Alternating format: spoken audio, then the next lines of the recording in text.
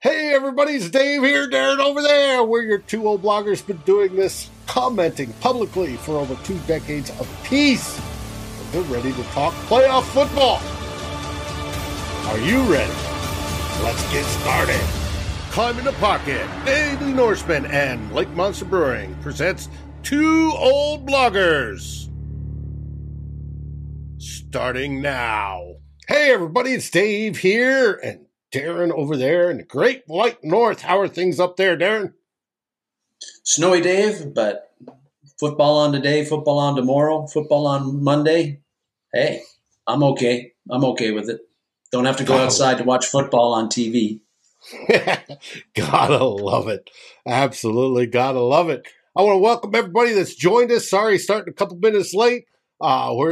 This 2 o'clock time is a little bit unusual, but we are both fans, Darren and I, and we want to watch the game shortly after we get done with this. But first, we figured there'd be a better chance somebody would actually watch if we weren't having the game run during the NFL playoffs.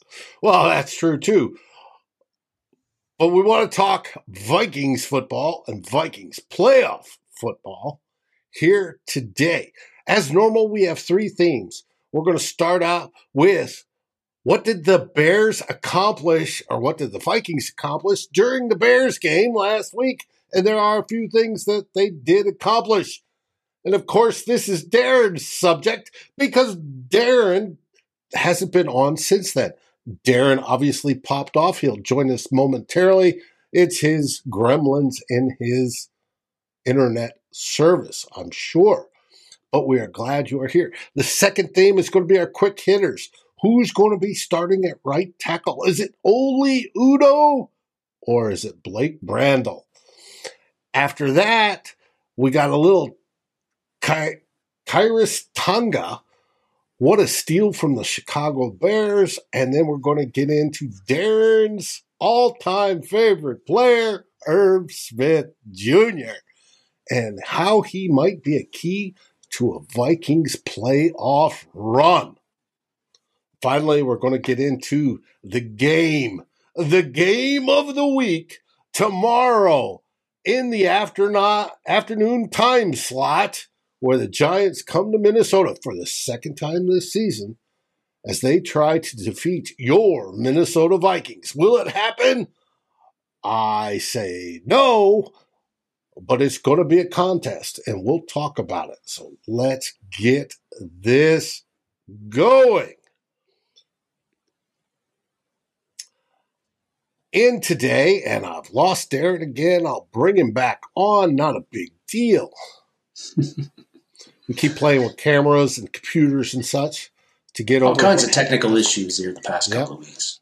But it works. It'll make it work. But what we're going to get into first is Cunningham to Cousins. Can Kirk do what Randall did? That's the theme of this show. And for most of you, I even asked good friend of the show, Ali Siddiqui, online. I bet he knew, and he did. We'll get into it. But first, theme 1.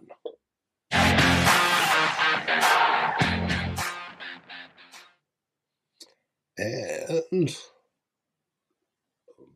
boom. You wanted to start with Kevin O'Connell, coach of the Minnesota Vikings.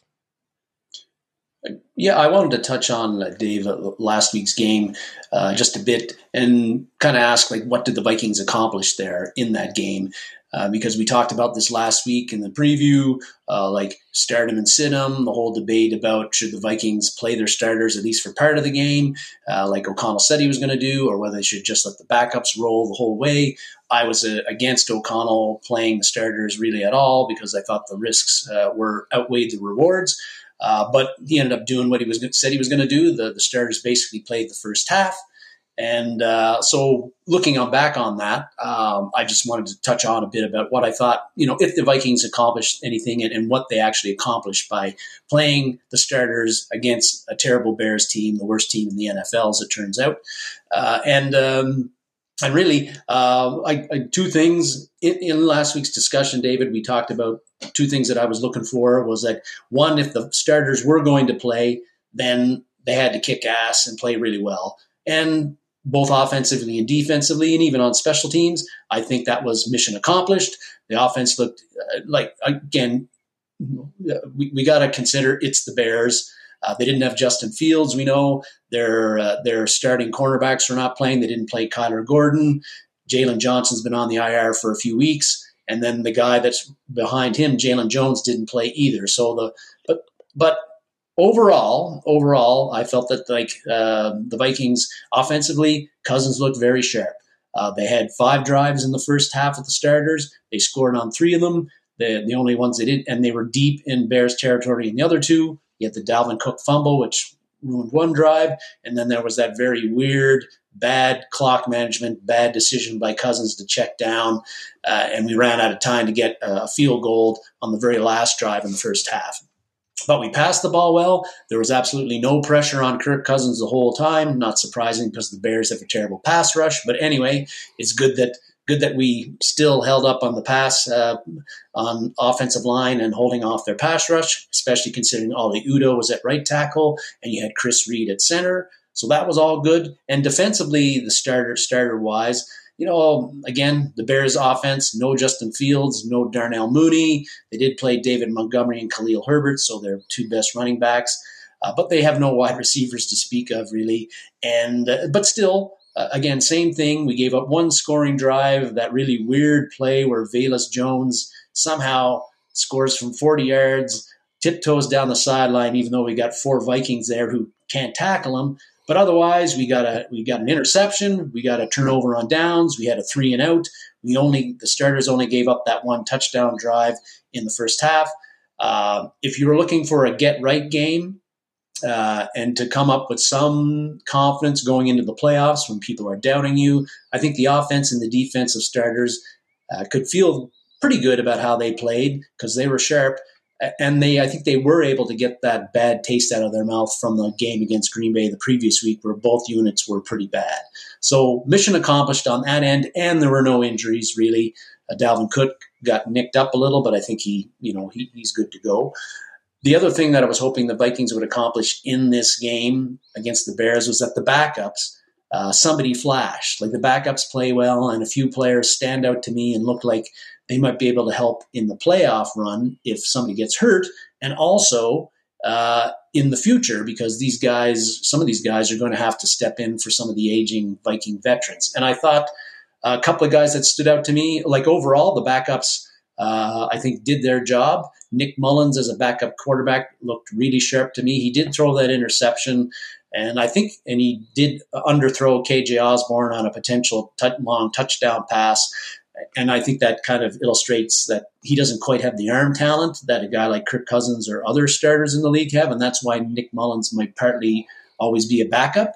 But he looks sharp in that game, and I'd be quite happy when this season is over, whenever it's over, if the Vikings find a way to bring back Nick Mullins, because every time he's played this year, and it's been in short spurts a lot, but every time he's played, he has done the job, I think. He seems like a good backup. Yeah, somebody that you want as a backup that could come in and probably win at least half the games. He's talented enough that he can do it. It's not oh my God, we're just giving this one away type quarterback. He can do it, especially with the weapons we have. People always say, well, if you didn't have Kirk Cousins, you'd be losing. Well, Nick Mullins would be thrown to those same wide receivers, and he has talent enough to do that, which gives you a chance. To me, he looked very comfortable running the offense. He got the ball out quickly, on time, accurate. Again, he doesn't quite have the arm that Kirk Cousins had, and so that interception he got thrown, if it had a bit more zip and had a bit more loft to it, that wouldn't have gotten intercepted. But those are the things that's why Nick Mullins is kind of a borderline, is a backup, and somebody you probably wouldn't want to start for long term. But anyway, still, I felt good about how he played. And again, God forbid if Cousins had to leave a playoff game for like a few plays or a few series because he got nicked up, I wouldn't feel too bad about Nick Mullins going in there, and especially now that I've seen him a whole half and a bit and playing well. So that was encouraging. Another guy that was encouraging to me was really Jalen Nailor, the wide receiver, the 6th round pick from Michigan State. He had a nice little outing in garbage time against the Green Bay Packers 2 weeks ago, got his first career touchdown pass. But against the Bears, and again, it's the Bears, bad defense, didn't have their top corners in, all that stuff. Still an NFL team. Still an NFL team. And he had 6 catches for over 80 yards. He showed, again, he looked like he had good route running ability, good speed, and soft hands. And what I really liked was on 2 or 3 of those catches, he broke tackles. He got a lot of extra yards after the catch and turned a 10-yard gain into a 16, 17-yard gain. And I like that. The Bears still had a lot of their starters in the game on the defensive line and the linebacker side, not so much in the secondary, but still for him to play like that in the second week in a row and be a factor. And, that made me feel good because I've been sort of worrying lately this season about, okay, if Justin Jefferson ever gets hurt, Adam Thielen's getting older. He looks like he's kind of on his last legs, Dave. I'm not saying. We'll get into that in the offseason because if you look at some of the breakdown of the film, he only's caught 400-plus yards worth of passes, but there's an awful lot of that film where he is wide open and the ball's going in a different direction. Yeah, but true. Yes, I do agree. He's off a bit. I think he's stepping into that late era Fitzgerald mode, Chris Carter mode, where he's your possession guy. Yeah. So there's Adam Thielen, KJ Osborne. We know he's been a bit of a forgotten man, although we'll get into him a bit later. The past 2 or 3 games, he's had a bit of a renaissance again. But the way Naylor played in that game, I'm kind of thinking this guy, we might have something here. He looks like a legit wide receiver from the brief glimpses that we have seen. So I was encouraged by his play in this game. Another guy that also caught my eye was Josh Metellus. He was starting for the Hitmen. He played the whole game. He had 3 pass breakups, tackled well. It seems like he's another guy that, when he got drafted in the 6th round in 2020, I don't think any of us really expected anything from him. He's been a very good special teams player for the Vikings, especially the past 2 years. But this year, when he's gotten into play, and it hasn't just was in the Bears game, he's played significant amount of snaps in other games. He had to play for Hitman when he got missed out on the concussion. I think it was in the Cardinals game earlier in the year. But I think he hasn't been a liability. He's been fairly solid. And again, 3 pass breakups against the Bears. They don't have good wide receivers, but they had him in the slot at times, covering wide receivers as a safety. Again, if Hitman were to go down in the playoffs, I wouldn't feel too bad I would have confidence in Metellus to be in there and not be a liability and actually give us some solid snaps. Or if Sullivan goes down, right, to bring him in as the nickel. That might be something I'd be less enthused about, but the Vikings don't have a lot of options, right? Like Dantzler, who knows if he's playing? Are you putting Chris Boyd in the slot? No. So maybe Metellus would be your guy. But even looking beyond this year, Josh Metellus, he turns 34 in the offseason. Maybe Cam Bynum hasn't been all that this year. Who knows? But Josh Metellus probably, along with his special teams strengths, he's probably made a case for him being on the Vikings and possibly getting a second contract with us in the future. And we know he got to put on the C. They voted him captain when O'Neill went off on IR. They needed that extra captain, and he was next in the lineup, and it was unanimous amongst the team at that point. Metellus should be it. And it's mainly for his special teams. That's where Metellus has made his money. Yes. But when it comes to play on the field, he has stepped up. You can't ask much more of a backup, and that's basically what he is. And he has stepped up, and it's a good thing that we have him rolling into the playoffs. So I like it. I agree with you. I have to look to see when his contract's up. It may be this year. Maybe this year, yeah. It may be worth looking at and re-signing, at least as a primary backup, primary special teamer that you want to keep moving on?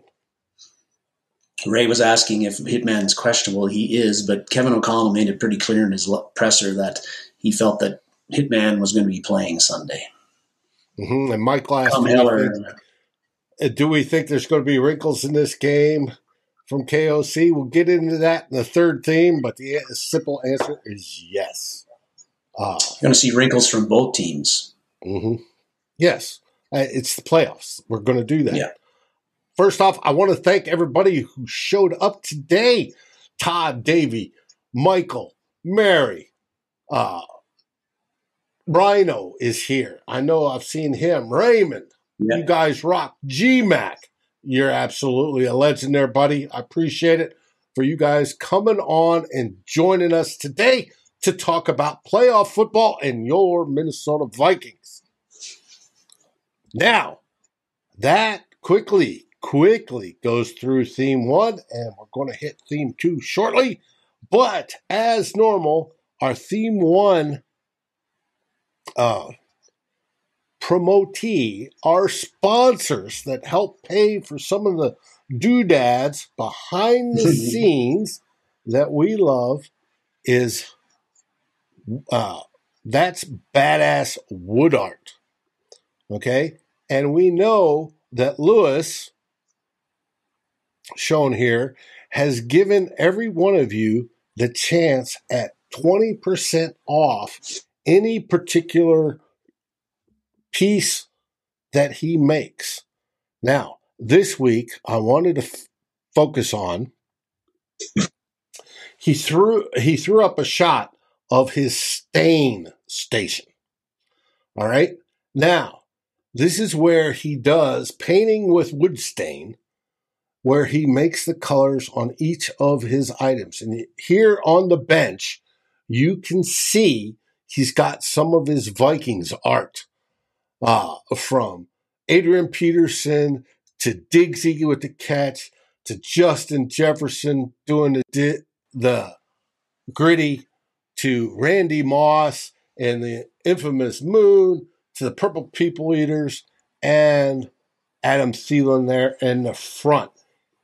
He is outstanding at what he does. Now, what you can see, thanks for joining us, Ashay. You can see a link there, and I have it included in the show notes. Fox 9, local Fox channel out of Minneapolis, did a story on him. I suggest you go click on the link that's, like I said, in the remarks, and see exactly what he does. It was a good story showing him working in a workshop and creating the stuff he does. Lewis does an absolutely fantastic job. He's working on some custom pieces for climbing the pocket. Plus, there's some custom pieces I have in mind for him. So we'll see how that goes. But Lewis does a great job. And if you want something to brighten your space, Vikings related, it'd go great back here somewhere. Or just, something that you love, you want in your house, Lewis is the man. Check him out at that'sbadasswoodart.com. You can see all of his stuff. Celebrities love it. Players love it. We love it. Lewis does a fantastic job. Now on to, you can close now, artwork. Boom, boom, and boom. Theme 2.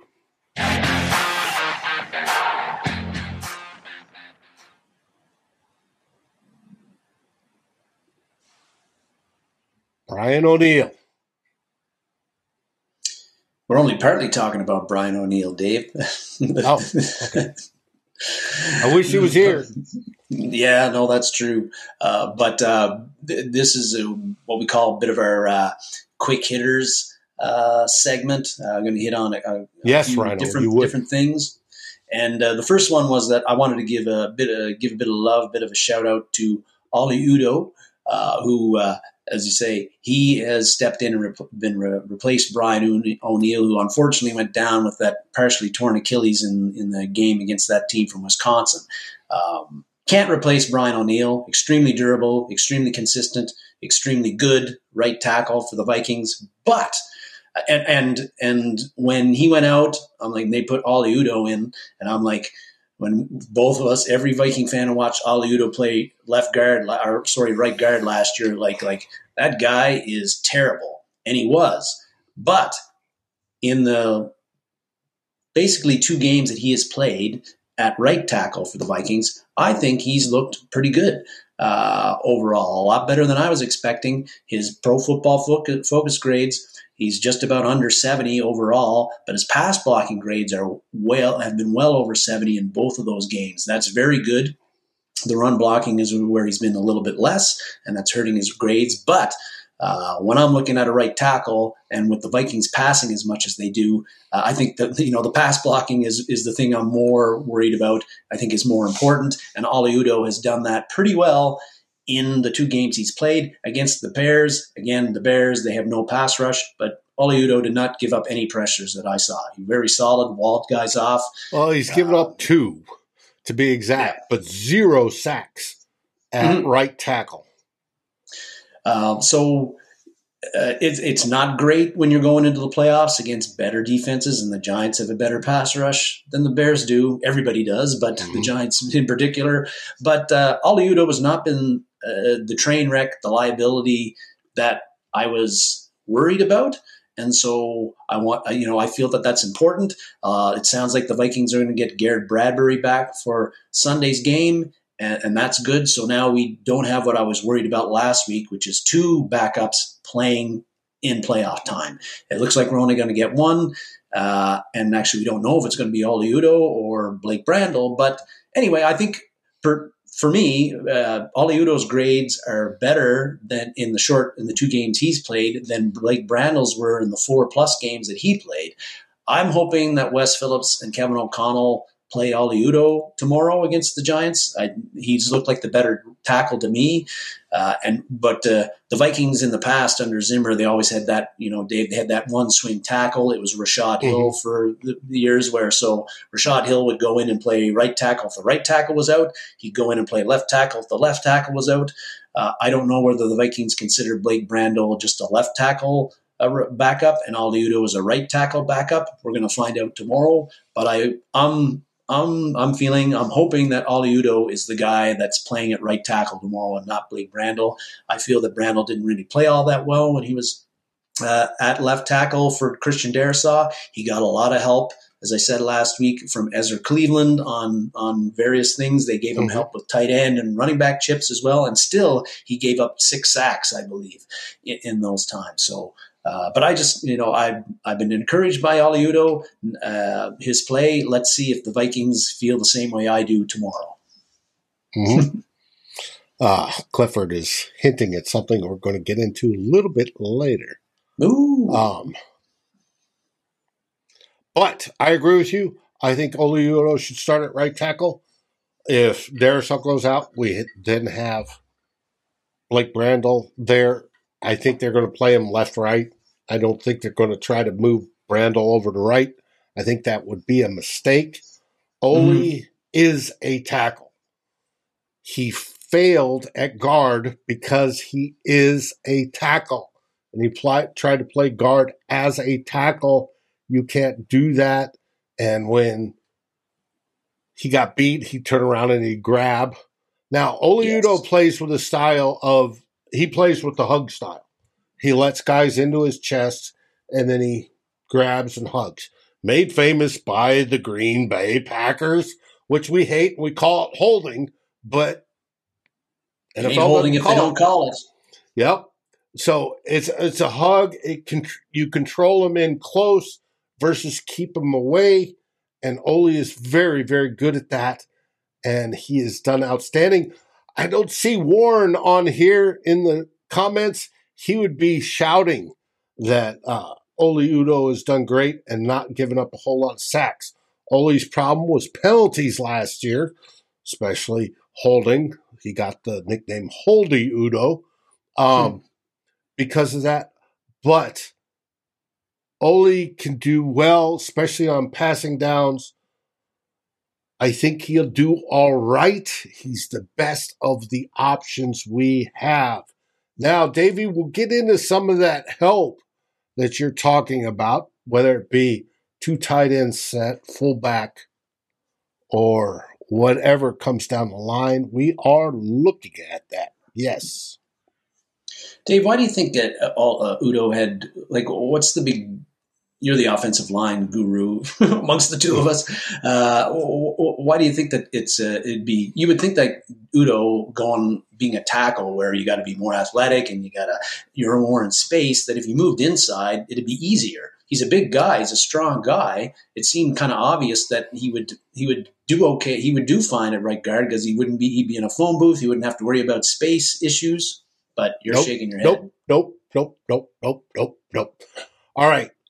As a tackle, and I roll my chair back, you want to, with a kick step, you're wanting to get far out and you want to generally keep guys out. And you're pushing guys out and around, right? Your quarterback's behind you. You want to push them out of the way. It's really that simple. If they try to come inside, you want to square up and stop them. And that's the way you want to go. You have time because on a snap, pass protection snap, a tackle is going back a little bit further. There's a little bit extra room. You want to keep those long arms. You're built a little differently. You want to keep that out and pushing away. It's a leverage. You're using their momentum against them. As a guard, when you come in a guard and you come back, you're playing, the old saying, as in a phone booth. There, it's leverage on leverage, right? You got to get that ass in, that lower end down, and you want to get lower, and you want to come up, and you want to stand up and control the individual rather than just, boom, boom, boom, bump you out of your line, your trajectory, bump you out like we do with an asteroid coming to kill the Earth. NASA wants to bump it out of its trajectory just a little bit so it doesn't hit Earth. That's what a tackle does. He bumps that defensive end or whatever it is just a little bit so he doesn't get to the quarterback. A guard, on the other hand, has to sit there and physically fight and stop. Yes, he's going to do some of that. I want to redirect you. But for the most part is stand up and stop because there isn't enough time. Due to the position, there isn't enough time to do that. So he is physically fighting. It's a more physical spot, and it's closer in. It's not bam at the end of your arm length. It is you're fighting like this. You're grabbing and you're controlling. And it's a different style of play. You want to be a lower center of gravity. You want to come up. You want to push up, right? And that's different from what a tackle's trying to do. So they're two different styles of playing the line. And Oli Udo, the way he plays, doesn't translate well to the guard style. Some tackles can do it. Ezra Cleveland is a tackle, but he plays guard well for a tackle. It's different. And guards moving out to tackle, it's different from them because they tend to want to do the muscle thing, and it's more of a physics thing. And so it's different when you switch those two positions. The footwork's slightly different. You're not taking as big of steps in the guard position as you are on the tackle position. But, a lot of things are still the same. You want to stay squared up. You want to stay engaged. You want to keep their hands off. All that sort of thing still wants to go. You still want to do, but it's different. And Oli Udo is better built for tackle position than he is for an interior lineman, i.e. guard and or center. When we get to center, it's the same way. You want thicker lower bodies. You want a lower center of gravity. Good centers are the guys with the big trunks, body, shorter legs, but it's thick. It's thick around the ass and the hips. They're built like, hogs, like quarter horses where it's thick, whereas a tackle is more lean. He's got the strength in the upper body. He's also got it in the lower body. It's a different style that better affects that. It's just, not every body build can play tackle. Not every body build can play guard. Not every body build can play, running back or quarterback. They tend to have certain traits that make good for them. And Oli Udoh's best trait is at tackle, and he is proving it this year as how well he is playing. Dave, no, I did not. I was never a wrestling coach. I wrestled 1 year. That was it. And wrestling does help play, does help players, as well does dance, things that help with motor skills. That does help. Yes. They're like Shakira. Yes. G-Mac, you got it right. You got it right, baby. All right. That's it we're talking about Oli Udoh and Blake Brandel. And that wasn't such a quick hitter, I guess. But yeah, I got into it. Then we're on to the next one. The man, the myth, the legend. From the islands, Khyiris Tonga. Khyiris Tonga. Yeah, wanted to mention Khyiris Tonga because again, here was a guy. We signed him off I believe he was on the Atlanta Falcons practice squad. Mm-hmm. We signed him to the active roster back in October. Like a lot of these guys, he was on the Bears. Yeah, he was. They cut him at the end of the training camp. He was a 7th-round pick for the Bears in 2021, and so they cut him. He lands on the practice squad. The Vikings signed him on the active squad when they had some injury issues. I think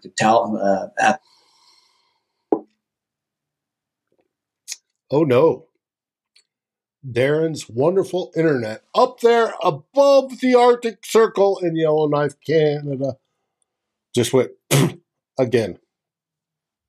He's in his 24 hours of darkness period. It obviously affects his internet. Either that or sunspots, right there, Christopher Gates. Sunspots. We are in the sun maximum, so those affect satellites and some of the communication. Maybe that's it, but we don't know. But he's talking about Khyiris Tonga. We got him off the Bears, which I think was a steal. And he has developed quite nicely. Talk to us about Tonga. Well, I just feel that I didn't know what to expect from Tonga. Didn't know a whole lot about him when he was with the Bears. I didn't pay much attention to him. He shows up, Dave, and I'm like, who's this guy? And he's not going to be an impact. But as the season's gone on, he's eaten into other guys' snaps. He's taken snaps from James Lynch. He's listed at 6'4", about 340 pounds. Coming out of college, he was like your prototypical run stuffer. I think maybe the reason the Bears got rid of him is that he didn't fit into their the do line. Pretty close actually, Dave. Pretty close. But I think maybe the Bears got rid of him because he didn't fit into the 4-3 that they were running. But he's a perfect kind of nose tackle for 3-4. And he's thick. Yeah, he's a thick boy. Not going to give you anything in the pass rush. Basically, he's going to bull rush up the middle when there isn't running play. But he's been showing up in the games and with the snaps he's got. In the Bears game, there's one play in particular I remember. It was in the first half. I think you got the photo of it, sort of maybe the photo of it right there. But they ran a play, gave it to Montgomery. Tonga like kind of split a gap, got in past his blocker, got penetration up the middle, forced Montgomery to like stop dead in his tracks, go laterally, and Tonga didn't get the tackle, but he funneled Montgomery right into Esezi Otomoeo, and Otomoeo made a nice tackle for a loss. And there was a couple of other snaps that Tonga played where he did the exact same thing. Didn't get the tackle, but created penetration, blew up the running play, and funneled the running back to another Viking defender who made the tackle. Which is exactly what you want from a nose guard. Take up space and push people into oncoming arms. And that's exactly what you want. Tonga isn't going to get nose tackles. Don't typically show up in the stat sheet a lot. They're not going to get sacks. They're not going to get a lot of tackles, but they result in other guys getting tackles. And Tonga is, again, he's probably and Clifford's talking about the Islanders. They're strong. A lot of them also tend to grow up playing rugby. And and that helps them, and you kind of notice that in their style of play. But Tonga's a guy, although he did go to high school in Utah, so it's not like he came from the islands and learned to play football when he was like 20. But I just think that the Vikings have had trouble stopping the run. They've also had trouble stopping the pass. But Tonga's a guy with his ability to penetrate in the gaps. You're not going to get a pass rush from him, but he's not in there for the pass rush. He's a guy who's going to play on first down, maybe second down. If he can get that type of penetration with the snaps he's got, shut down some run plays, let other guys by creating havoc in there, getting penetration, splitting gaps, and forcing running backs to go into a different hole or gap than they wanted to. He's a guy that has some value for the Vikings because, again, they haven't been that stout against the run. And, he's been a guy who's been a pleasant surprise to me. And I think that I'm hoping that he continues to be a pleasant surprise for however long the playoff run goes. And he's another guy like Metellus. I think that the Vikings are going to bring him back next year because he fits well with the 3-4. He's a guy that you could get for cheap, sign him to a 1-year deal and see what you got. And he's 26. So he's just kind of coming into his he's not young for the fact that he'd be going into his second year, but he was a Mormon. I think he went on one of the missions for a couple of years, so he's a bit older, but he's coming into that like his prime. And he might be just hitting his prime now, and the Vikings may have got themselves basically a steal, and they didn't have to trade anything to get him. They picked him off the scrap heap, and he's turned into a useful player. So I wanted to recognize him for his play and keep an eye on him tomorrow in the playoff game against the Giants, and for however long the Vikings stay in the playoffs this year. I agree. And previous great nose tackles for the Vikings that did the sort of stuff he does is Fat Pat or Jerry Ball. Linval guys Joseph, that take up blockers and move people in. Yes, Linval was another one. I want to address, Michael, what do you mean what's happening with me and the podcast? We'll still rip this show into a podcast after the fact and post it online. It'll be tonight, and you will be able to listen to it as well as if you come to the YouTube page and watch it and see the fantastic graphics.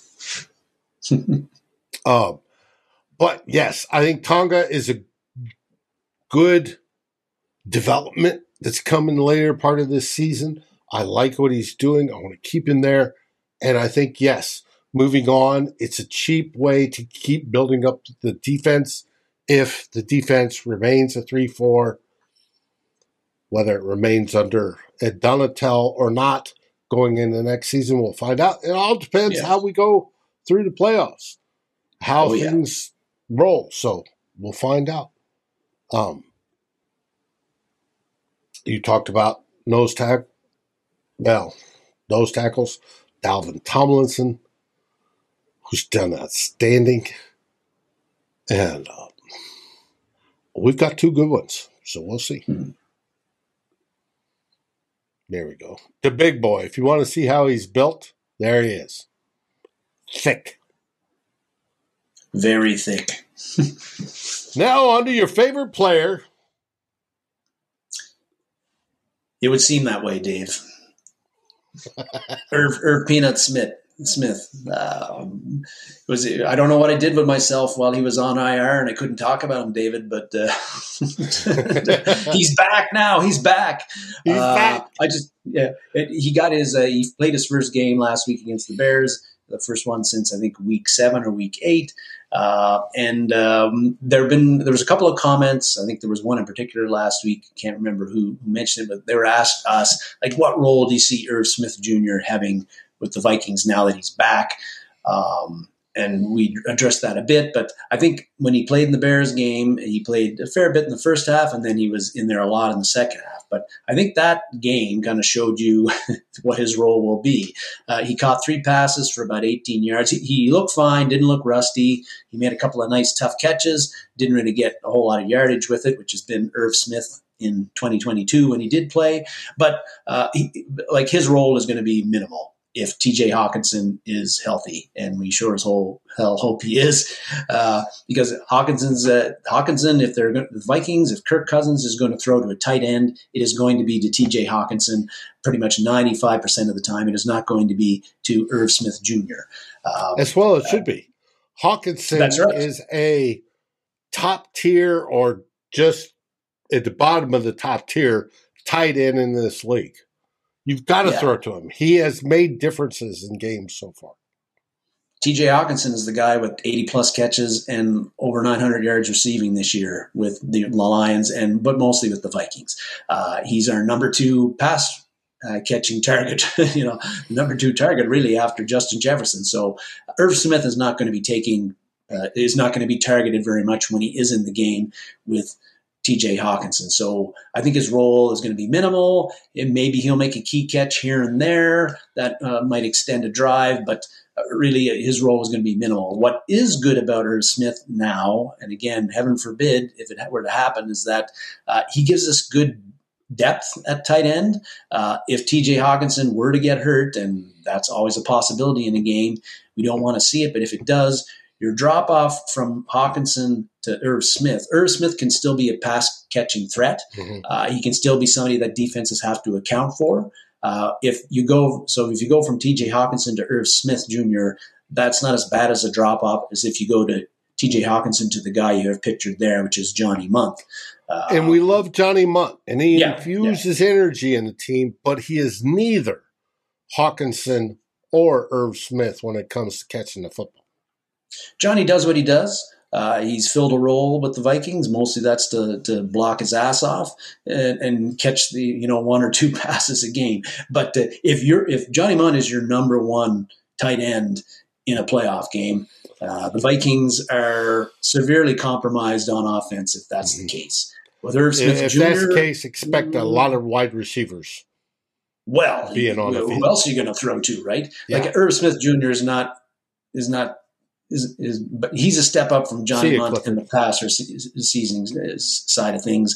And so that is where his value might ultimately lie. We hope it doesn't get to that point because we need TJ Hawkinson in there all the time. But Irv Smith Jr. at least gives you somebody who can be TJ Hawkinson light if he has to be for an extended amount of time. Mm-hmm. This picture here that I took that off of was from the last game, and he was looking at Kirk Cousins. But I agree with you. He is a good number 2 tight end. I would leave him there for the rest of the season.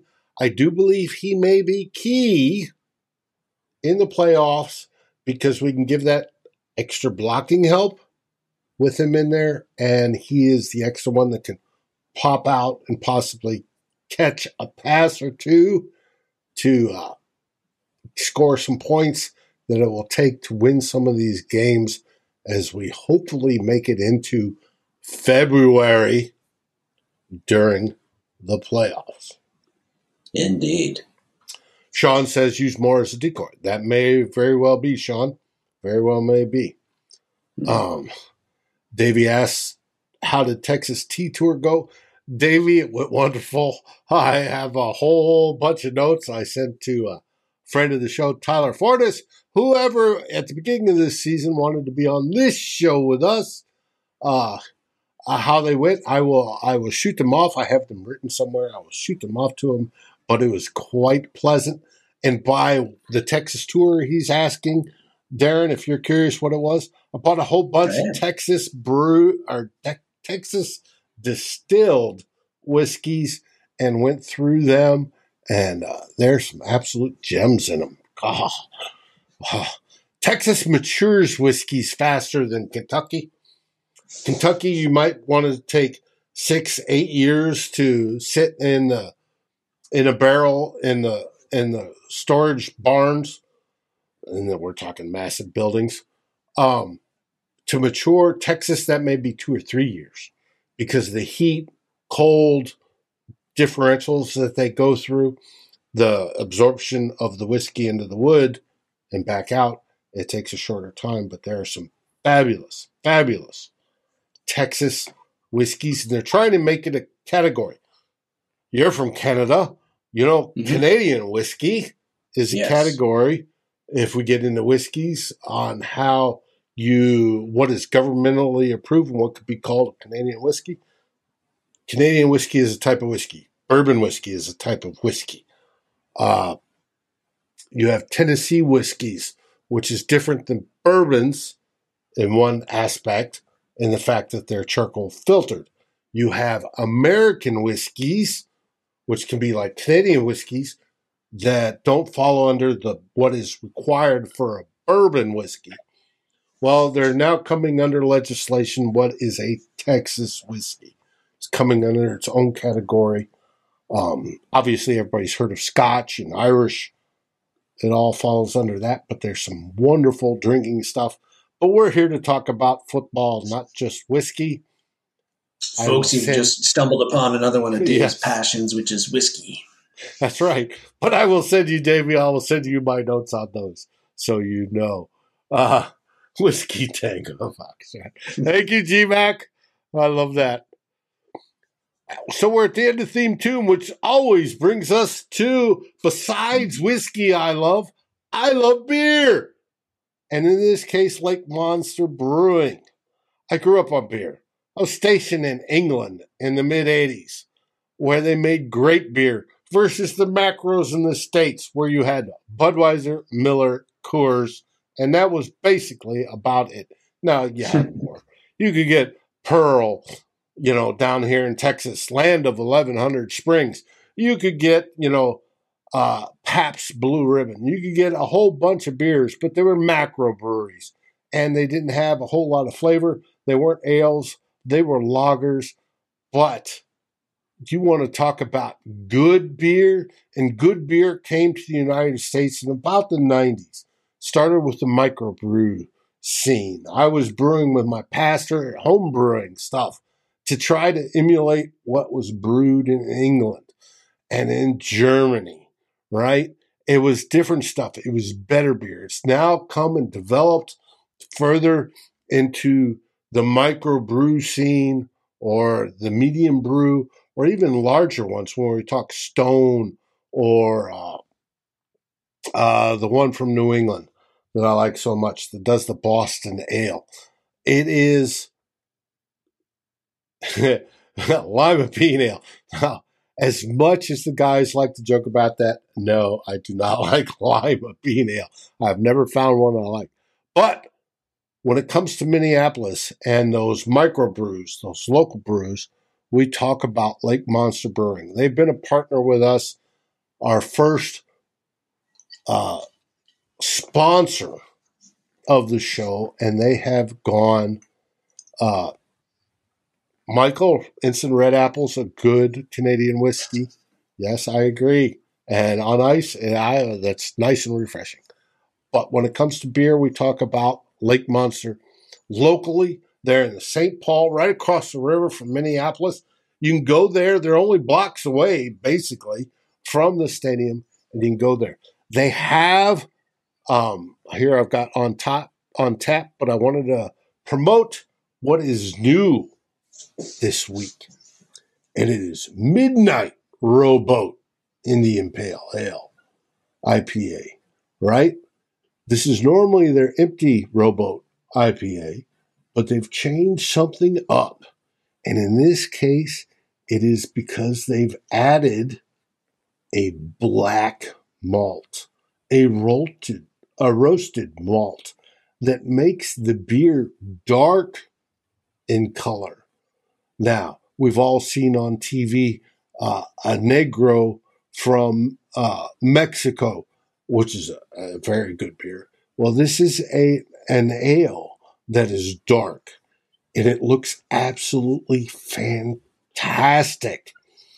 Blends of hops, dark roasted mash, to go in and make this the perfect sipper, as they call it. I'm betting this is that, more thick, like a stout sort of deal, that wonderful winter warm your heart as you're sitting by the fireplace. You've got that pipe in your hand. You've got the beer right next to you, and you're ready to drink with your good book or watching Good Morning Gallahorn's Two Old Bloggers. Pardon me. Dry throat there. That's the way this beer would go. GMAC talks about brewing his own beer. I used to too, GMAC. We'll get into that. Davies, I'm brewing Cherry Bounce. I'll let you know how it goes. Well, good. I want to know, Davey. Do they distribute outside the Minneapolis-St. Paul area? They distribute in the Vikings viewing area. If it's in the local North Dakota, South Dakota, Iowa stuff, you can find it. Other than that, no. Unfortunately, no. I have to get an occasional care package. Darren has to get his care package. That's the only way you can try it. But I can tell you right now, this stuff right here sounds absolutely wonderful. Matt Lang, the brewmaster, if he's watching today, I want one. And for the other guys in CTP that live in the area, Matt, Miles, Ryan, Tyler, go over there. Tell me how it is, or I'm not going to produce your next show. How's that for a threat? Now, I really want to know how good this beer is. Sounds fantastic. On tap this week, they have in goblets a new Mango Guavo Sour. For those that like sours, bring your better half. She may like that one. It may be good. Don't know. You have your Hot Apple Ale, which everybody loves. Great winter drink. GMAC, you haven't drank for 14 years. Good for you. That's awesome. Cherry Bounce, according to Davey, was George Washington's favorite. Yep. Mary, red beer. She likes reds. Mary, Matt will tell you they do brew a red ale this year. We'll have to try to hook you up. But those are the two new ones on goblets. We have the new one on pints. The Midnight Rowboat is there. It's a 6.9% ABV, so it's relatively manly. So if you drink it, it's good. That's what they have. That is our partners, Lake Monster Brewing. They make fantastic beer that both of us can attest to. We can. Sounds like a good place to go tomorrow to watch the game if you are not able to get, if you're in there and you're not able to, you don't have tickets to the game. Mm-hmm. Yes, absolutely. That brings us to Theme 3. The game.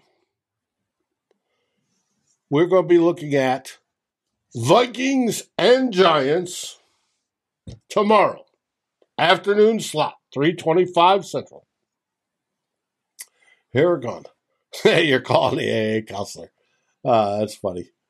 All right, here we go. Starting out with the normal slides. Weather, we don't have a weather slide. Why? It's going to be a warm, beautiful 72 degrees inside U.S. Bank Stadium. They're not going to be opening the doors. It's going to be absolutely lovely. So, we're going to start off with the Vikings offense. PFF has the Vikings offense going up to number 8. They like the Vikings offense.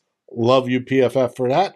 They have the Giants defense at 29th. That's good. 8 against 29. I'll take that. Now, Football Outsiders, on the other hand, is a totally different story. Football Outsiders has not liked the Vikings this year. They have the offense staying steady at 20, 15 in the run, or 15 in the pass, 28 in the run. they have the Giants defense 29th overall, 22nd in the pass, and 32nd in the run. So the Vikings are even better on their metrics. Elias Sports has the Vikings going up to 7th in yards. And this, folks, you can take this as the end of the season ranks. 7th in yards, 6th in passing, only 28th in rushing, unfortunately. 8th in points.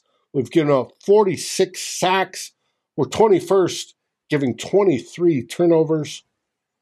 And the line for this game is Vikings favored by 3 and a 48.0 over and under, which is very high scoring game, basically. Elias has the Giants defense is ranked 25, 14th against passing, 27th against rushing, is ranked 27th. 18th on points, 13th in sacks with 41, which is not too bad. They're 20th in differential at +3, and they're 25th in takeaways at 19. So, on paper, number-wise, our offense is better than their defense. Moving on, let's flip this over. We'll go Vikings defense. PFF has them going up and ranked power ranking of 12. They have. I don't know what to say about that. They're liking the Vikings a lot better than DVOA. Put it that way. Yes. Football Outsiders and DVOA. They have the Giants offense is ranked 16th. Now we get to Football Outsiders and DVOA. They have the Vikings defense is going down to 27th, 26th against the pass overall, and 19th against the run. They have the Giants offense 10th overall, 10th in pass, and 7th in run. There's a huge Also don't know what to say about that one either. The Giants' offensive rankings there, that is not the offense I've seen when I've watched the Giants play this year. Right. So it's how the algorithms work and what they value. And they are proving this year, both with the Vikings and with the Giants, that there's some tweaking that needs to be made. Yes, their algorithm works 80 or 90% of the time. But both these teams are outside that margin that what indicates this season, which makes this game all the more interesting. Elias Sports Bureau, your generic stats. Vikings defense is ranked 31st, stayed the same. Passing, 31st. If I remember correctly, that stayed the same. 20th against rushing, which stayed the same. They're 30th against points, which I think went down. They're 22nd with sacks. They have 38. They're 13th in differential at +2, and they're 8th in takeaway with +25. And takeaways, as we know, have been a key so far this season to success for the Vikings. On the offensive side, Elias has the Giants offense 18th in yards. They have them 26th in passing, meaning their quarterback isn't that good, or quarterback, running back, or wide receivers. They're 4th in rushing. That we know they've got an outstanding running back. They're 16th in points, middle of the pack. And they've taken 47 sacks. We've taken 48, if I remember correctly. 46. 46. So we're about the same. And turnovers, however, they're second, only giving up 16. That's a lot because Daniel Jones does not take many chances when he throws the ball. Correct. And believe it or not, those scores are real similar to what Chicago's were last week. We know how bad Chicago had been over the season. The only couple different ones are in sacks and turnovers. Special teams. Purple Haze, yes. Meet at the quarterback. That's always the way to win. Vikings are 30th. They went up one spot. Yay. They were a lot better than that over the season, but like I said, DVOA does not like them. The Giants are 22nd. When it comes to injury reports, Vikings have 3 questionable players. Cameron, Mr. Glass Dantzler, is questionable. This boy gets hurt when you blow on him wrong. So I don't expect him to play tomorrow, but I may be wrong. Don't take my word for it. He's questionable. I just doubt it because we've come across this too many times and it's been nah. Well, the weird part is that he's missed the last 2 practices, I think, with a personal matter, which wouldn't be injury related, but still he had the ankle issue the first day. So I don't know. I don't know what's up with Cam. Can't seem to stay on the field. Nope. Then we got Harrison Smith, Hitman. He's a questionable. I think you're going to have to physically restrain him not to play on Sunday. He will be out there. And you have AP, All-Pro team, second team, kick returner Kene Wangwu, Wang Chung is questionable. I suspect he will be out there as well. And for the Giants, you see, it's green. They have none. 0 people on the injury report. Everybody's either on IR or they're healthy, so they're in optimal position going into this game. There you have it, folks. All set up for you. All the offensive, defensive rankings, special team rankings, injury stuff. Dave's always got it for you every week. And then we get into a little bit more of the particulars after that, where I blab on about some stuff. Well, and you wanted to do that with the starting of the question that we named this show after. Randall to Cousins. Can Kirk do what Randall did? I sure hope so. This will be just the 4th time that the Vikings and the Giants have played. There's some random Viking Giants playoff trivia here, but this will be the 4th time that the Vikings and the Giants have played in the playoffs. This will be the first time that the Vikings have hosted the Giants in the playoffs. The other 3 times were at the Meadowlands, the old Meadowlands anyway. And no.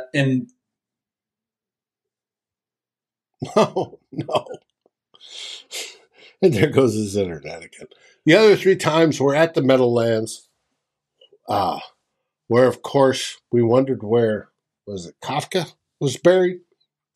Anyways, the other 3 times we're at the Meadowlands on the green turf, AstroTurf, which is green painted concrete, basically. It's not. It's that real short, fake grass on a little bit of padding on concrete that the Vikings played back in the day. It was a fast surface, but we played in New Jersey in the Meadowlands. And right here, Randall Cunningham in the second playoff game we had against them, I think. Yes. Second playoff game.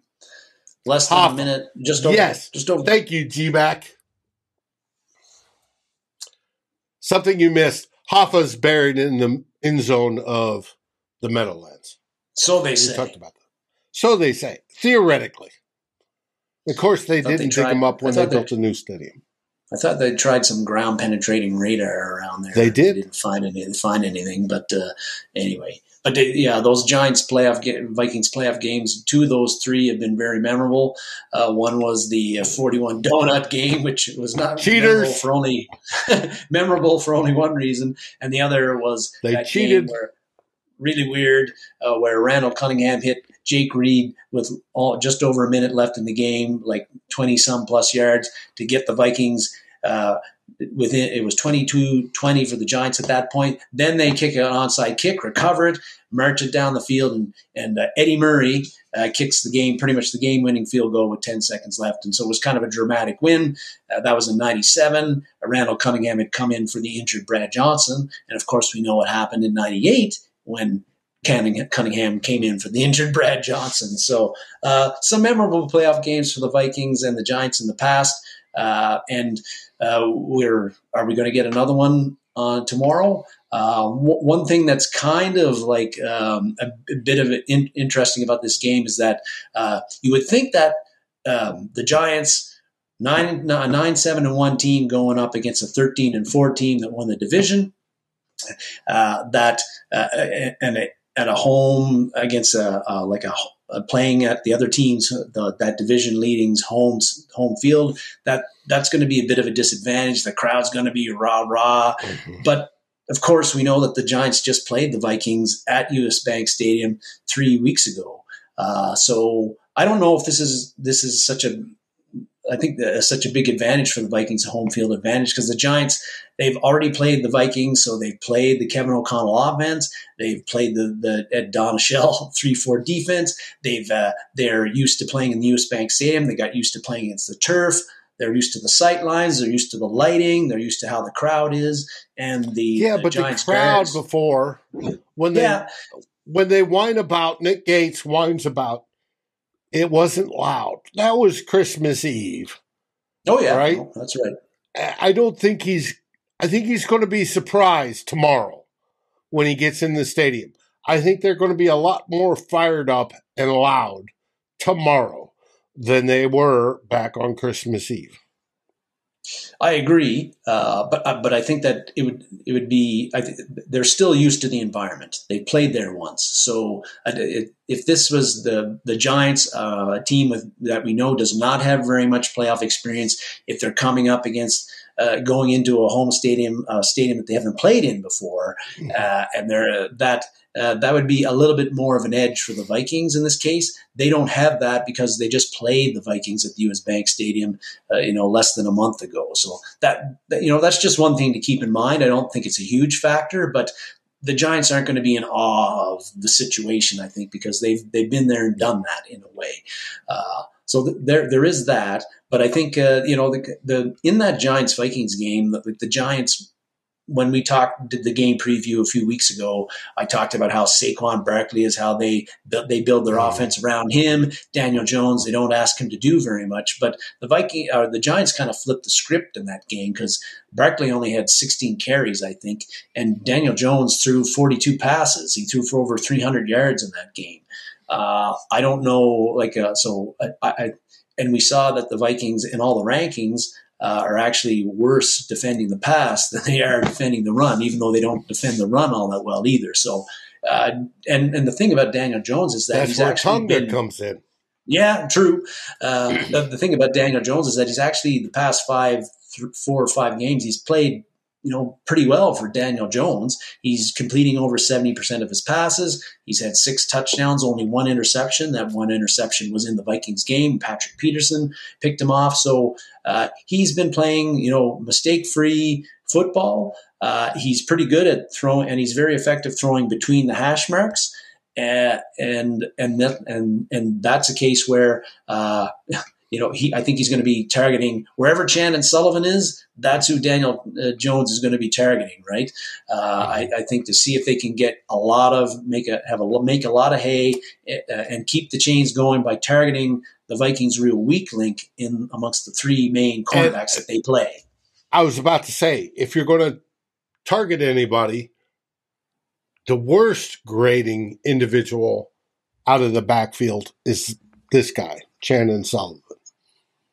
So, without a doubt, and so you could see a lot of the guy that we didn't know a whole lot about, but he had a pretty good game last time. Was Isaiah Hodgins? He had about 8 or 9 catches in that game for 80-some yards, and he does a lot of his work. He's not a fast guy, but he does a lot of his work in that kind of in the middle hash march thing. I think that the Vikings or the Giants will have Hodgins and Richie James on Chandon Sullivan a lot, and hope that they do well. For Jones, we know he's mobile, but he can be inaccurate at times. He'll miss on some he'll miss on some throws that you don't think that he should miss on. And when he's pressured, that's when he really breaks down, I feel. So getting a lot of pressure on him, it's been mentioned earlier, is a key. And that's where we got some potentially good news this week, Dave, when Za'Darius Smith talked about he's been pretty quiet the past 7-8 games. Only a half a sack, I think, in his last 7 games. He's gone from a guy who was averaging over 6 pressures per game to just over 3 pressures in the last 7-8 games. And he's been dealing with, I thought after the season was over, Dave, I was going to mention that. I bet you we're going to learn that Za'Darius Smith has been dealing with multiple injuries. Mm-hmm. Well, because he just didn't look like the same guys in the early year. Well, the knee injury was the big injury for him, but he says he's feeling as good as he has in a while, and that could be big for the Vikings because Danielle Hunter has picked things up in the second half of the season. If Za'Darius Smith is first half Za'Darius Smith and we've got second half Danielle Hunter, we could create a lot of havoc with the pass rush tomorrow and put Daniel Jones under a lot of duress, which is big. And I think that the Vikings are going to want to, they move Za'Darius Smith around inside, outside all the time, but I think they're going to want to isolate Hunter and Smith on the Giants' right tackle, Evan Neal. Hunter had his lunch in that game against the Giants. He had 2 sacks and multiple pressures, and I think they're going to isolate Evan Neal because on the other side, Andrew Thomas, the left tackle, is a stud. You're not going to get a lot on him probably, but Evan Neal is a guy that the Vikings, I think, are going to want to isolate Za'Darius Smith and Danielle Hunter on him and see if they can create a lot of problems for the Giants' offense doing that sort of thing. So I think that's a kind of a key matchup there for sure. Well, I agree. If those guys can get pressure tomorrow, I think this can blow up the whole New York Giants plan. If those guys are wreaking havoc, I think it's going to be a wonderful thing. I hope they do. On the other side of things, Dave, that offensively for the Vikings, we talked about Oli Udoh at right tackle. Whether it's Oli Udoh or Blake Brandel at right tackle, the Blake Brandel or the Oli Udoh / Blake Brandel matchup against potentially Kayvon Thibodeaux. Kayvon Thibodeaux was pretty quiet in the first game, I felt. But he was going against O'Neill. That's right. He's not going to have to, he or whoever's on the right side are not going to be going up against Brian O'Neill this time. They're going to be going up against Oli Udoh or Blake Brandel. And if Kayvon Thibodeaux in particular can win that battle, that's going to be a problem for the Vikings offense. The Vikings offensive line in general, they're going to have great communication, I think, picking up stunts, picking up Wink Martindale's blitzing, because Martindale is going to send the house at times. He's going to try to send more than you got that can block. We know that. They blitz, I think, the most percentage of anybody in the NFL. So that was an issue last time. It's going to be an issue this time. But if Kayvon Thibodeaux just single-handedly himself can really dominate against whatever right tackle he's going up against in the Vikings, that's going to make it problems for the Vikings offense, for Kirk Cousins. Ashe, who's no longer on the Giants fan, who's no longer on the chat here, he was kind of crowing about how Cousins crumbles under pressure. Viking fans who've been watching the offense this year know that that's actually bogus. This year. He is actually, yes. This year he's gotten better. Even last year, he got better under pressure. Yeah, that he has actually performed better under pressure in a lot of cases than when he isn't pressured. And if you saw him stand in on that third down play in the Giants-Vikings game, and it was 3rd and long, and Martindale sent the house and blitzed. He just had enough time to hit Justin Jefferson on that third and long play. You know that Cousins can perform under pressure. Mm-hmm. I'll be interested to see how the Giants play Justin Jefferson in this one. Last time they didn't have their top corner, Dory Jackson, and they didn't have safety Xavier McKinney. They're going to have both in this game. We know that Justin Jefferson, his poorer games, when you think of the Philly game, you think of the Detroit game in Minnesota, you think of the game against that team from Wisconsin in Green Bay.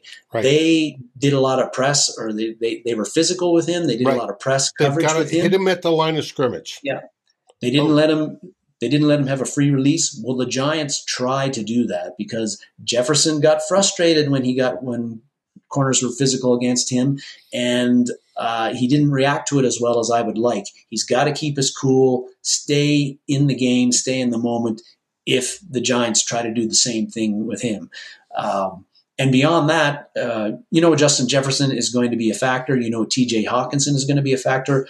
I'm looking for who's going to be the third Viking offensive player who's a factor and makes us tough to defend. Is it going to be KJ Osborne? He's had 200-yard plus games in the past 3 games. So he's been strong at the end of the year. Is it going to be, if it's not him, is it going to be perhaps, again, Adam Thielen? He's only had 3 catches for, I think, 18 yards in the past 2 or 3 games. So I have my doubts about that. Or could it be Dalvin Cook? The Giants are not very good defending the run. They haven't been all year. But Cook didn't really get much running room in that first game. He's had even though his stats look good this year, if you look at him at a glance, there have been some concerning over trends. 1,000 yards, yeah. There have been some concerning trends with him, like how many times he's been stuffed and all that sort of stuff.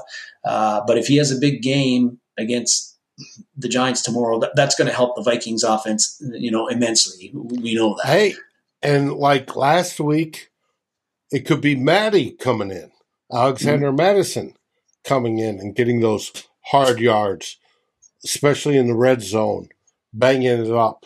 If Cooker isn't getting that, if he's only doing the twosie, little bit here, a little bit there, a little bit here, and not breaking that long run, they may bring in Madison in relief to bang 6, to bring 8, to bring 4, to bang in from, short distance. And I do believe the rushing could be the key to success.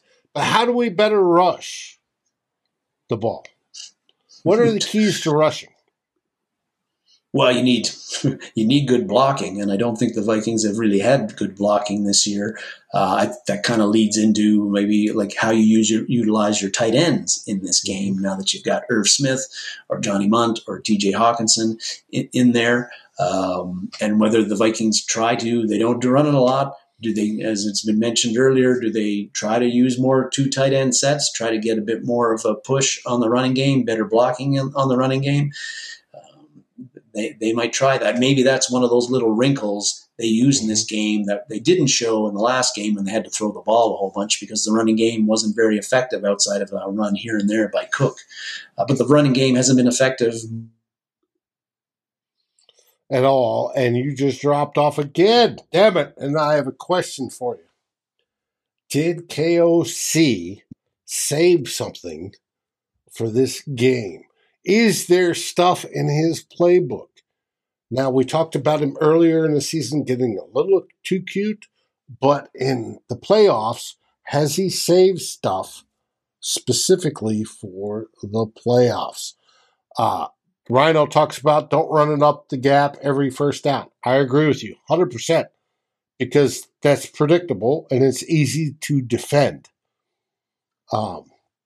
Chuck, I'm expecting 3-5, 3 tight end sets with Irv in the backfield. Possibly, I don't expect him in the backfield. I expect that 12 lineup, and that may help the running game, especially when running outside. Question I asked when you popped off, has KOC saved stuff for the playoffs, specifically when it comes to the run game, that we're going to see, whether it be a 12 formation with both tight ends, right, to get more CJ Ham. A lot of people have been calling for that. Get him in there. Michael talks about using Chandler on the outside. I just talked about in the red zone using more Madison. Chandler might be a good one. Do you see that? I would hope that they would try. I believe it's Ryan quoting us, Viking Uncensored. He said it a few times, and we've watched the Vikings all year where, when they try to run in between the guards, like the middle, not very successful. But that's where it seems like the vast majority of their run plays go. You watch other teams against us, they test the edges, and they're very successful. And I would like to see, as Ryan would, I would like to see that we test the edges of the Giants defense and see if that bears a bit more fruit than the inside running game, which has been a struggle for the Vikings all year. Maybe we don't have, like, one thing that's a problem with that, I think, is that, at least in my opinion, is I don't think our wide receivers block all that well.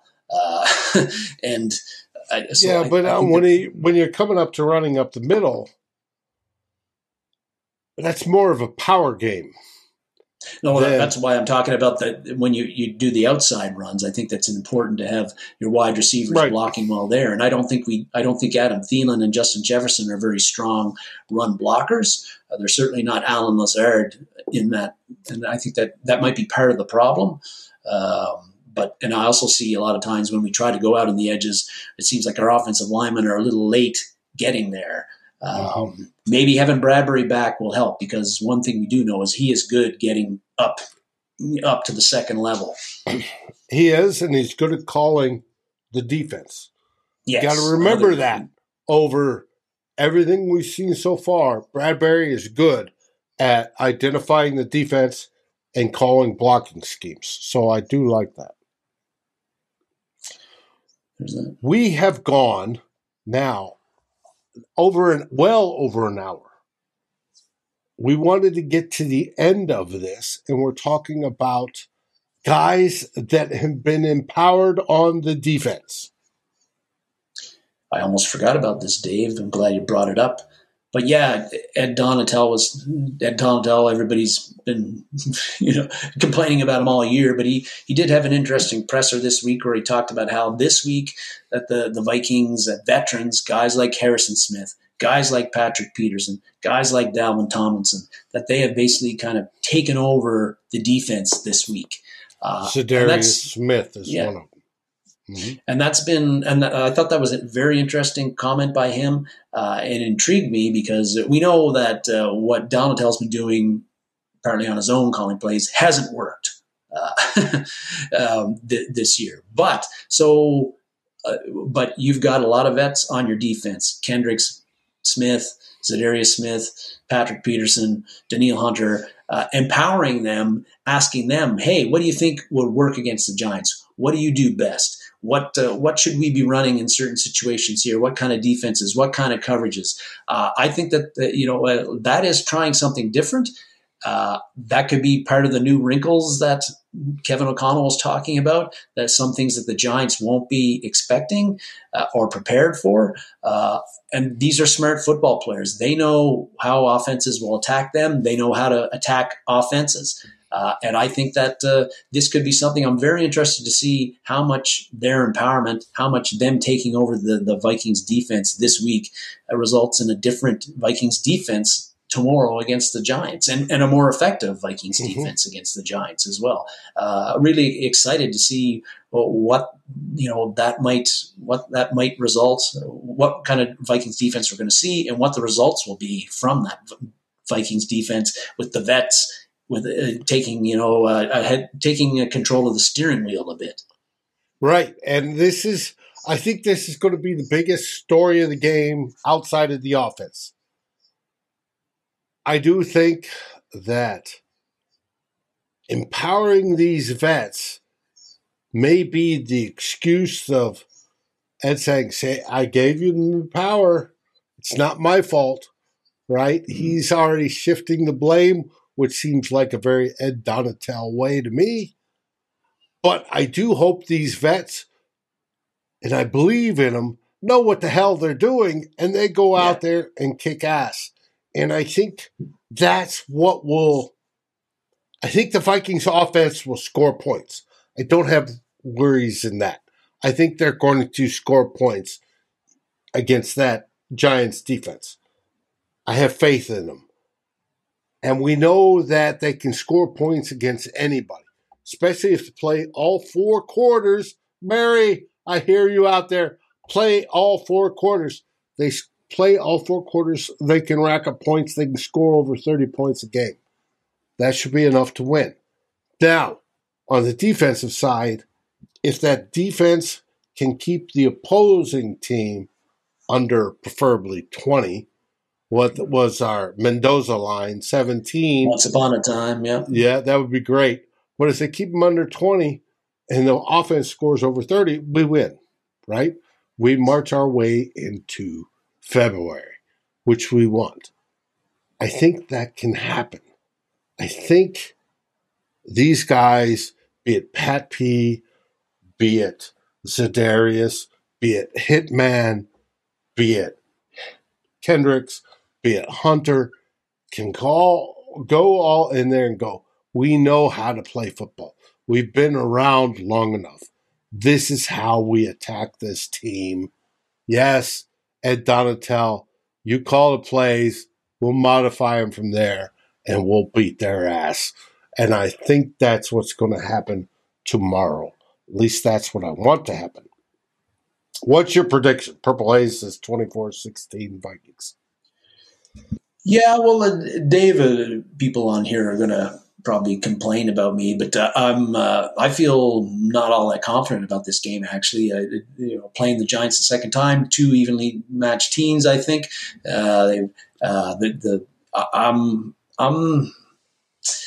and a lot of people are picking against the Vikings. I just don't have a good feeling here. I kind of feel like the Giants might take this one, like 24-21, something along those lines. Last game in the Vikings-Giants game, the Giants were the ones that they had the 2 turnovers. They had the block punt. The Vikings played a clean game, no turnovers, no special team screw-ups. You flip that a little bit, and I think it's if it goes the other way, it's going to be a different result completely. I'd love to see the Vikings dominate again, play the Mary Fisk 4 full quarters. We've seen that rarely this season from the Vikings. Last week was all. Well, I thought last week we did, but you had to take that game with a grain of salt too. We were playing the Bears, but the Donatel empowering the vets. The Vikings playing with the home crowd, that'll be a little extra juiced, especially because Nick Gates has egged them on a little bit by saying that they weren't very loud. And the Vikings offensively just doing what they do, which is crank out 27, 28 points every game, regardless of what goes on. Maybe we're going to have that complete game tomorrow. I will feel good if we get into the fourth quarter and once again it's close, because the Vikings, maybe this is the time the Vikings lose that 1-score game in the fourth, but they perform so consistently, so well in those instances. G-Mac talks about being worried about that. Mm-hmm. Yeah, but the Vikings have played so well in that situation. They know who they are in that situation. They're confident in who they are in that situation. I wouldn't worry about that too much, but you got to get there. You got to make sure that you're in the game at that point in time. The Giants are very explosive offensively, but I just don't feel good about this game, Dave. Whereas I differ with you, I think the Vikings are going to make a statement. There's been too much this week about how the Vikings don't deserve to be here. The Giants are better. The Vikings suck. Yada, yada. Kirk Cousins isn't it. I hope all that goes up on the bulletin board and the Vikings go out there and absolutely dominate tomorrow. And I think they can do that. And by dominate, I mean 2 touchdowns or more victory. I'm calling for a 34-20 victory by your Minnesota Vikings. What are you calling? I was saying, I said it earlier. I was going 24-21 Giants, actually. Hate to do it, but that's how I'm feeling. Feeling is feeling. With that, we're going to wrap this show up. It is time for the super duper wild card weekend. Getting ready to start on TV right now. Thank you for watching. Thank you for loving your Minnesota Vikings as we do. And what do we say, brother? We say, despite my prediction, Skol Vikings! Skol Vikings! Thanks for watching. Like, subscribe, and ring the bell, and rate us on your favorite aggregator. And a special shout out goes to our partners, The Daily Norseman, where the best Vikings content can be found, and to Lake Monster Brewing, home of the best beer in Minnesota. Skol, everybody.